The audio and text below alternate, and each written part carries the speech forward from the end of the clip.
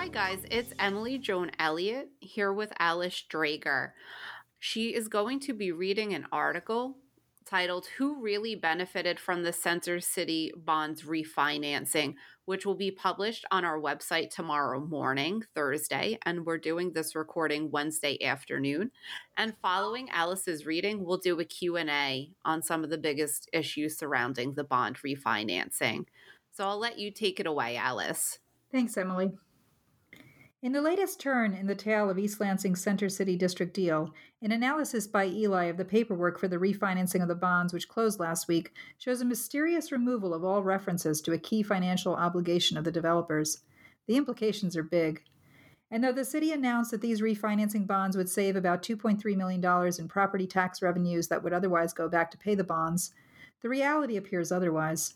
In fact, following careful analysis of material released only after the closing, it appears that the bondholders' refinancing of the 2017 bonds didn't do the city of East Lansing any favors. Instead, with this refinancing, the bondholder did the Center City District developers a big favor. That fact takes on special meaning when you dig into the corporations involved, as Eli has been doing, and recognize this. The bondholder is a company owned by Peter Paul Bell. The lead developer who benefited from this refinancing is Mark Bell, Peter Paul Bell's son. So who did the bondholders' refinancing really benefit? His own family. This week, with yet another of the Center City District deal's financial protections for the city seeming to fall away, former Mayor Mark Meadows is saying that enough is enough and that, quote, injunctive relief should be sought, unquote. Meadows is suggesting that it's time for one or more citizens of East Lansing to ask a court to issue a declaratory judgment to require adherence to the financial protections for the city that Meadows and the rest of the 2017 City Council built into this $125 million public-private deal. Meadows says this because time and again the current council, city staff, and Brownfield Redevelopment Authority have not acted to defend those protections. Last Tuesday, December 1st, representatives of East Lansing's Brownfield Redevelopment Authority, or BRA, signed paperwork that closed the refinancing deal on the 2017 Center City District bonds. They agreed to issue about $29.5 million in refinancing bonds because they were advised by paid external consultants that this refinance, structured by those consultants, was in the best interest of the cities. On the surface, it certainly looked like that was true. The BRA was short $2.4 million for the payment it owed on December 1st to the bondholder for the 2017 bonds, and defaulting on a bond payment could be bad for the BRA's and the City of East Lansing's credit ratings. The external consultant warned of, quote, considerable headline and reputational risk, unquote, if the BRA didn't take the refinancing terms offered by the bondholder. In October, city staff had put out a call for a new bond investor, but presumably recognizing this deal as hairy, one mired in disputes, the 70 companies asked to consider investing in refinancing bonds all rebuffed the City of East Lansing. So with no other bond investors willing to touch this, it seemed a good thing that the existing bondholder agreed to refinance the bonds himself, rolling the $2.4 million shortfall into the new bonds. He even offered the East Lansing BRA a lowered rate in the process. Perhaps most importantly, the financial consultant hired to analyze the deal said that under the proposed refinancing, the new bonds would save about $2.3 million in tax revenues compared to the existing 2017 bonds. That's essentially money that would be retained by the taxing authorities, the East Lansing City, Ingham County, CATA, etc., instead of being used to pay interest to a bondholder. This sounded like a no-brainer in terms of the public interest, and so representatives of East Lansing's BRA signed off. But the financial analysis provided by the external consultants to the BRA before the closing appears to have totally ignored the fact that the 2017 deal included an unusual provision for the bonds, one that was incredibly valuable to the city, the developer debt service guarantee. To explain what happened here, we have to step back a moment and explain how the 2017 bonds were structured. The 2017 bonds were created as a way to pay for the public infrastructure in the Center City District deal, chiefly the new parking garage in Albert Avenue. The idea was that the city would sell about $24.4 million in bonds to investors and promise to pay back the investors with 5% interest using taxes captured from the new private development at Center City. That's Newman Lofts and the Landmark. This was all done in a brownfield tax increment financing TIF deal.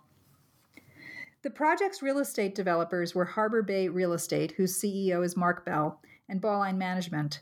They were operating together under a limited liability company called HBBM. To limit risk to the city of East Lansing in this deal, the 2017 City Council and the BRA made sure that the 2017 Center City District bonds were issued as no-recourse revenue bonds. The only thing the city and the BRA put up as security for the bonds was 30 years of future tax revenues from this project. If there was ultimately not enough in tax revenue from this project to pay back the bondholder over 30 years, the bondholder would just be out of luck. The bond investors couldn't come after any other asset of the city's. As it turned out, even in 2017, no one would sign up for such a risky deal at a relatively low interest rate. No one, that is, except someone who really wanted to get this project done. It had to be someone who thought there was enough money to be made otherwise in this redevelopment deal to make buying a risky 5% no-recourse revenue bond worth it. So it fell to Mark Bell's father, Peter Paul Bell, operating a Scottsdale Capital, to put up the money for the 2017 bonds to make his son's East Lansing project happen. Without Peter Paul Bell's investment in the original bonds, Mark Bell's project here would have died. In order to push as much of the financial risk as possible onto the developers, Mark Meadows, who was mayor in 2017, arranged a second level of security for these bonds, the Developer Debt Service Guarantee. The guarantee said that if there hadn't been enough taxes captured from the new development to make a given payment due to the bondholder, any shortfall in that payment would be made up by the developers, HBBM. This meant, in effect, that if a payment came due and there wasn't enough to pay back Peter Paul Bell's company what was due, Mark Bell's company would have to write a check to make up for the gap in what was owed. As Eli specifically detailed in October, this Developer Debt Service Guarantee was inscribed in the Master Development Agreement. It was also inscribed in the 2017 trust indenture for the bonds and also in the term sheet letter for the bonds. The Bells, as both bondholders and developers, agreed to this guarantee. For 3 years, from 2017 to 20, no payment was due by the BRA to the bondholder, Scottsdale Capital, according to the way the bonds had been structured. The interest on the bonds simply accrued. The first payment of about $3.7 million was always scheduled to be paid on December 1st, 2020. But as December 1st, 2020 approached, it became clear that the BRA had only collected about $1.3 million in new taxes. The project was completed relatively recently, so it hadn't produced much in new taxes yet. Although the original plan had been to stash extra money in a debt service reserve fund for the bond account to avoid any chance of payment default, as it turned out, Peter Paul Bell hadn't put up millions of dollars extra in the 2017 bonds as insurance against the shortfall in 2020. All that left this shortfall of about $2.4 million for the December 1st, 2020 payment due by the BRA to Peter Paul Bell's company. You might think, heading towards December 1st, knowing there was a shortfall looming, city staff would have let Mark Bell's company, HBBM, know that it was going to have to send a check for about $2.4 million to the bonds trustee under the Developer Debt Service Guarantee to make sure there was going to be enough in the bank to make that payment due. Instead, the BRA was advised by staff that it had to refinance or it would be in default. That turned out to be not really true. Later in November 2020, bond counsel Bill Danhoff of Miller Canfield admitted that the 2017 bond trust indenture says there is no legal default of this bond so long as the BRA is turning over what taxes have been collected. But in September 2020, the BRA members were pressed to vote to refinance under the claim from city staff that they were going to face default otherwise. And on September 24th, they did just that. They voted through a resolution to pursue this refinance. Nevertheless, the understanding at that point in September 2020 was that a refinance would not happen if the refinancing terms weren't in the best interests of the BRA and the city. A financial advisor, a company called PFM, was hired to tackle that best interests question about possible refinancing options. The decision to hire PFM is worth explaining. Before PFM came on the scene back in July 2020, the BRA had heard from another financial advisor that refinancing of the bonds was definitely in the BRA's best interests. That advisor was Brian Loeffler of Robert W. Baird & Company. At the July 9th meeting of the BRA this year, Loeffler used a simple chart that made refinancing look like it was absolutely in the BRA's best interest. In fact, the chart presented by Loeffler was so simplistic as to be almost meaningless, but the starkness of the chart's message seemed persuasive to the BRA. They voted to refinance then. Just after that July 9th vote to refinance, Eli reported that when Loeffler was giving that advice to the BRA before the BRA voted, Loeffler didn't make clear that he was really working for the developers. Our reporting about that meeting caused turmoil and led Mark Bell to launch a PR attack against Eli. A week later, in spite of Mark Bell's back-channel pleading for refinancing, the BRA rescinded the refinance bonding resolution, and they voted to get themselves a financial advisor for themselves before they took another step. A few weeks later, the BRA hired PFM to be the BRA's own advisors. PFM agreed to a fee of $47,500 to be paid only if the BRA closed on the refinancing bonds, perversely creating an incentive for PFM to recommend refinancing because otherwise they wouldn't get paid. PFM then turned around and recommended the BRA also pay Loeffler to help with the refinancing. In the end, PFM was paid $47,500 out of the new bonds for advising the BRA, and Loeffler was also paid an additional $47,500 for, quote, restructuring expense, unquote, of the new bonds. So let's talk about that restructuring and the curious analysis given to the BRA officers. Based on what the city has said about the refinancing bonds, the claim that the new bonds would save about $2.3 million in taxes over their lifetime compared to leaving the 2017 bonds alone appears to have been very significant to the decision to agree to issue and sell the new bonds to Peter Paul Bell's companies under the new terms recommended. But here's the thing. The schedule on which the alleged savings of $2.3 million is calculated, an attachment called Appendix A, does not appear to be based on the real structuring of the original bonds. In the first line of the calculation, PFM shows a whopping big payment of about $4.3 million to the bondholder by the BRA in 2020-21. That's not what really would have happened if the 2017 bonds had not been refinanced. The truth is that the BRA is short $2.4 million for the first payment and may well have been short for the next payment, too. That means that under the developer debt service guarantee, if the bonds hadn't been refinanced, at least $2.4 million of that $4.3 million shown in line 1 of Appendix A would have actually been paid by the developers, not from captured taxes. What's critical to understand at this juncture is just how bizarre and valuable the developer debt service guarantee really was. Not only did it require the developers to make up any shortfalls when payments were due, it did not require the BRA to pay any interest to the developers for the money they put up under the guarantee. And it did not require the BRA to pay the developers back until the bonds were completely paid off, and then only if there was enough tax money left under the tax capture TIF plan. The result of the guarantee was that, if made now, the developer's $2.4 million shortfall patch would not have to be paid back by the BRA for as many as 27 years, and even then with no interest. Because of inflation, by the time the BRA paid back that shortfall patch, $2.4 million would be worth far, far less than it is today. A $2.4 million interest-free loan from the developers to the BRA paid back in 27 years would be worth over $5 million in today's dollars. There would have been additional payment shortfalls in the future on these bonds too, making the guarantee terrifically valuable to the BRA over the life of the bonds.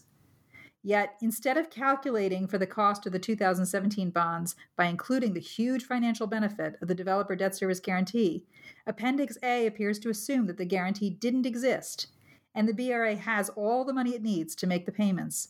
The result of doing it this way is to cause a huge payout by the BRA in the first year, when a dollar is worth a lot more, relatively, skewing the whole apparent cost of the 2017 bonds to the BRA.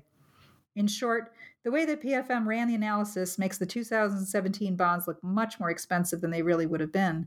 This makes the 2020 bonds look like they saved $2.3 million. A footnote to Appendix A suggests that the calculation given for the 2017 bonds is quote-unquote conservative, but the opposite effect actually appears to have occurred by ignoring the developer debt service guarantee. Even if the developers defaulted on their obligation, even if they didn't make the payments due under the guarantee, Appendix A appears to be misleading. That's because in the event the developers didn't pay, the BRA would push off the amount owed now into later years when taxes accrued to be able to make those payments when a dollar would be worth relatively less. In sum, it appears that the way the 2017 bonds were calculated in Appendix A assumed wrongly that the BRA had the money to make the full payment that was due on December 1st, 2020. Appendix A also appears to have pretended the developer debt service guarantee didn't exist. It was not a reality-based analysis of the 2017 bonds. But it was what caused the BRA officers to think that they could save $2.3 million in tax revenues by accepting this refinancing offer. Now comes the kicker. We've already seen how the refinance meant that the developer didn't have to pony up now $2.4 million that would only be paid back in something like 27 years with no interest, and only if there was enough taxes left in the deal. What's more significant is that the refinance bonds paperwork also completely removed all mention of the developer debt service guarantee. PFM's material simply makes no mention of it.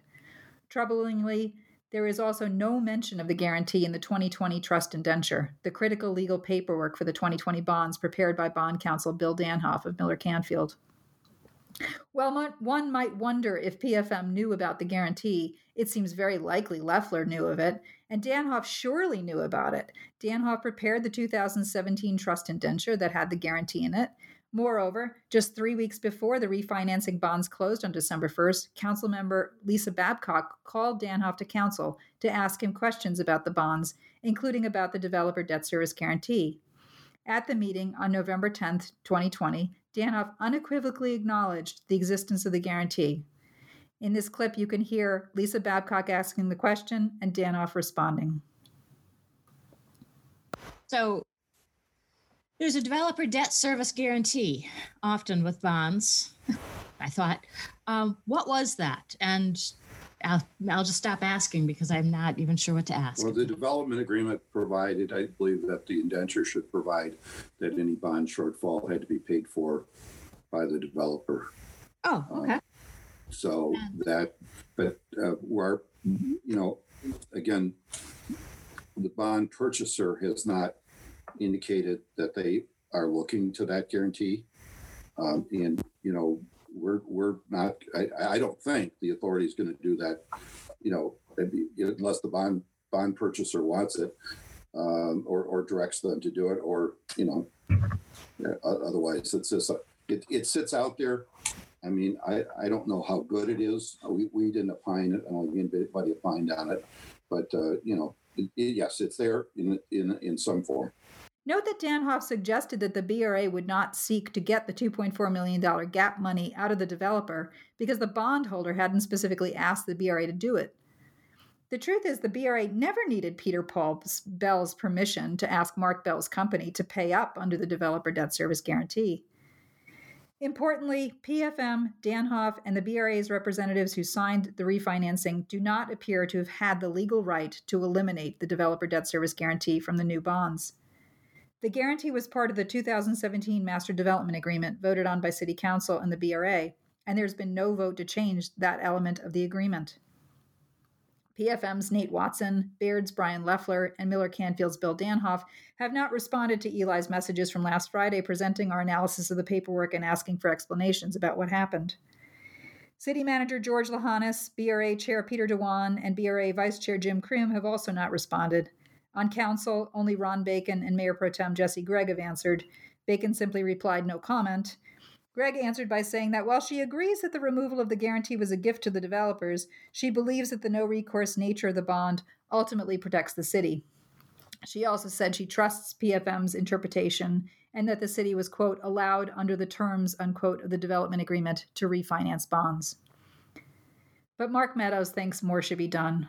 Finding Gregg's understanding of the matter frustratingly shallow, that's his words, and seeing that the current city council, city staff, and BRA are making no moves to defend the original protections built into the 2017 deal, former Mayor Mark Meadows told Eli by email on Monday that he believes it's time for court action. Meadows is frustrated by what he sees as the disregard for the developer's debt service guarantee in the refinancing, but he's also troubled by the current BRA's and current city council's failure to recognize and defend a $6 million reduction in the total tax capture voted through unanimously by the 2017 council on June 20th, 2017. And he's frustrated by this council's recent 4-1 vote to let the developer continue to rent to people under age 55 at Newman Lofts, contrary to the deal that was made in 2017. Lisa Babcock was in the minority in wanting to hold the developer accountable for that age restriction. Meadows, who resigned from council in the midst of all of this, is now suggesting that one or more citizens could, quote, seek a declaratory judgment, unquote, from a court with regard to the 2017 deal, determining, quote, that those limitations and responsibilities still exist, and the relief would be that the city, the BRA, and the developer would have to abide by them. So thank you for doing that reading, Alice. I was wondering if you could just provide, in summary, what you found were the most important changes between 2017 and 2020 for the bond deals. Really, I think the most important change is the elimination or the apparent elimination of the developer debt service guarantee. That is an incredibly valuable provision, and I'm really quite stunned to find that it's not there. And Meadows, when I talked to him, was quite stunned as well. But another important difference, I think, is the interest rate is lowered. So the interest rate dropped from 5% to an average of about 4.2 or 4.3%. But because the bonds now extend out another 30 years, and because they're at a greater amount, you can't simply assume that a lower interest rate means a better deal. And as I said in the article, you really have to understand that the way you have to run these numbers is reflective of the actual deal that was made, not just simply the length of the bond, the interest rate, and the amount of the bond. That's not enough to understand it.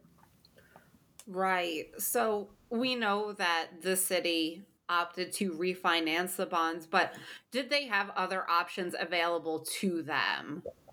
Yes, the city could have simply not refinanced. The city was not required to refinance. According to the trust indenture, it just had to take necessary measures to attempt it. And the city did that. It did attempt to refinance the bonds. It went out and sought 70 investors, all of whom said no thanks. Right. It fulfilled its obligation to the bondholder by attempting to do a refinance. It did not have to accept the terms offered by the bondholder. Nothing required them to accept the terms. Okay, so my follow-up is the city doesn't refinance in this alternate reality. Then what happens? What should have happened at that point is that the city should have asked HBBM, the developers, to make up the payment gap under the developer debt service guarantee, which would have been about $2.4 million. That money would have gone into the trust account, and that would have been used to pay the bondholder. Mm-hmm. And that would have kept happening every time that there was a gap. And we would have simply paid the bonds off over the course of the total 30 years of the bonds. So a question I have is, why does the city not have advisors, financial advisors, and legal advisors available at all times for development deals? So they kind of do in terms of the legal side. They have various law firms essentially on retainer or at arm's reach. In this deal, they paid PFM to be the financial advisor specifically. In the 2017 deal, when they made the original bonds, they had no financial advisor. I thought, because Brian Loeffler was in the room at that time and giving lots of advice, that he was actually giving advice to the city. But it was when the bonds closed that I got the closing sheet, which tells you who got paid what. And it indicated that Loeffler had been paid for the developers' side. He was advising the developers. And so I asked city manager George Lahanas this October why he had no financial advisor in the room when the bonds were originally issued. And his answer was basically that they were pretty simple and we didn't need one, which in retrospect seems like an incredible thing to say. We had Miller Canfield as our legal advisors then. They prepared the 2017 bond trust indenture, which had the developer debt service guarantee in it. They were also our advisor this time around, which some people think is more problematic because they've been defending issues that have come up that really came up because of the way that they prepared these bonds. But Miller Canfield got paid $120,000 out of the new bonds to do the legal work for the city. What didn't happen in this case, and I've been reporting on this, is that a lot of people have felt that the city really ought to, or the BRA ought to have a new set of legal eyes on this thing to really look at what Miller Canfield has done because of all the problematic points that we've been pointing out.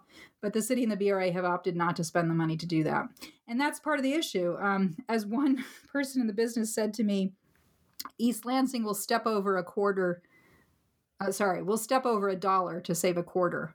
In other words, Eli is penny wise, pound foolish. That it would make a lot more sense to pay good advisors to advise us whether or not the bonds close, because you don't want to accidentally incentivize an advisor to convince you to buy something, right? Right. And that we should probably have a second group of legal eyes on this stuff. And one option would be to have Foster Swift do it, who's now the city attorney. They certainly have people qualified to do this kind of work. Thank you. So you had said in your article how different entities have the right to remove the guarantee. Can you explain a little about why they don't have that right and how they might be able to, how they could have taken a different path to do that, to remove the guarantee? Sure. So Meadows is pointing to three aspects of the deal right now that City Council, either through inaction or through action, have essentially changed, but without properly actually changing the agreements. So in 2017, one of the things that the City Council wrote very clearly into the deal, and all of the parties agreed to it, that was the Downtown Development Authority, the DDA, the BRA, the City Council, and the developers, and the bondholders in terms of the bonds, agreed to, is that Newman Lofts would have a restriction to people aged 55 and up. And City Council recently took that 4-1 vote basically to allow the developers to get away with for another 60 days, not, in fact, adhering to that rule. But much more significant are the two things related to the bonds. One that Meadows has pointed out repeatedly is that City Council on June 20th, 2017, voted through a limitation on the tax capture to about $50.2 million. Dan Hoff of Miller Canfield has been claiming steadily that the real number is $56 million, which appears in the TIF plan. But Meadows has been absolutely insisting Council limited it, in fact, to $50 million. So there's a $6 million gap that Dan Hoff just proceeds forward, and the BRA has been proceeding forward, and the City Council basically has been proceeding forward, assuming the 56 is the real number. One of the things Meadows says is that, no, Council voted through a tax limitation of $50.2 million, and you have to adhere to that, or you have to change the agreement. But the current City Council has not changed the agreement. They're just acting as if it really says 56. And they're doing so on the advice of Dan Hoff, but that is one of those places where people feel that we really should get another set of legal eyes, because it looks like Dan Hoff is kind of defending himself by having not made all the paperwork appropriately match up. And then the third big one is this issue of the developer debt service guarantee. That was put into the master development agreement. That was put into the trust indenture.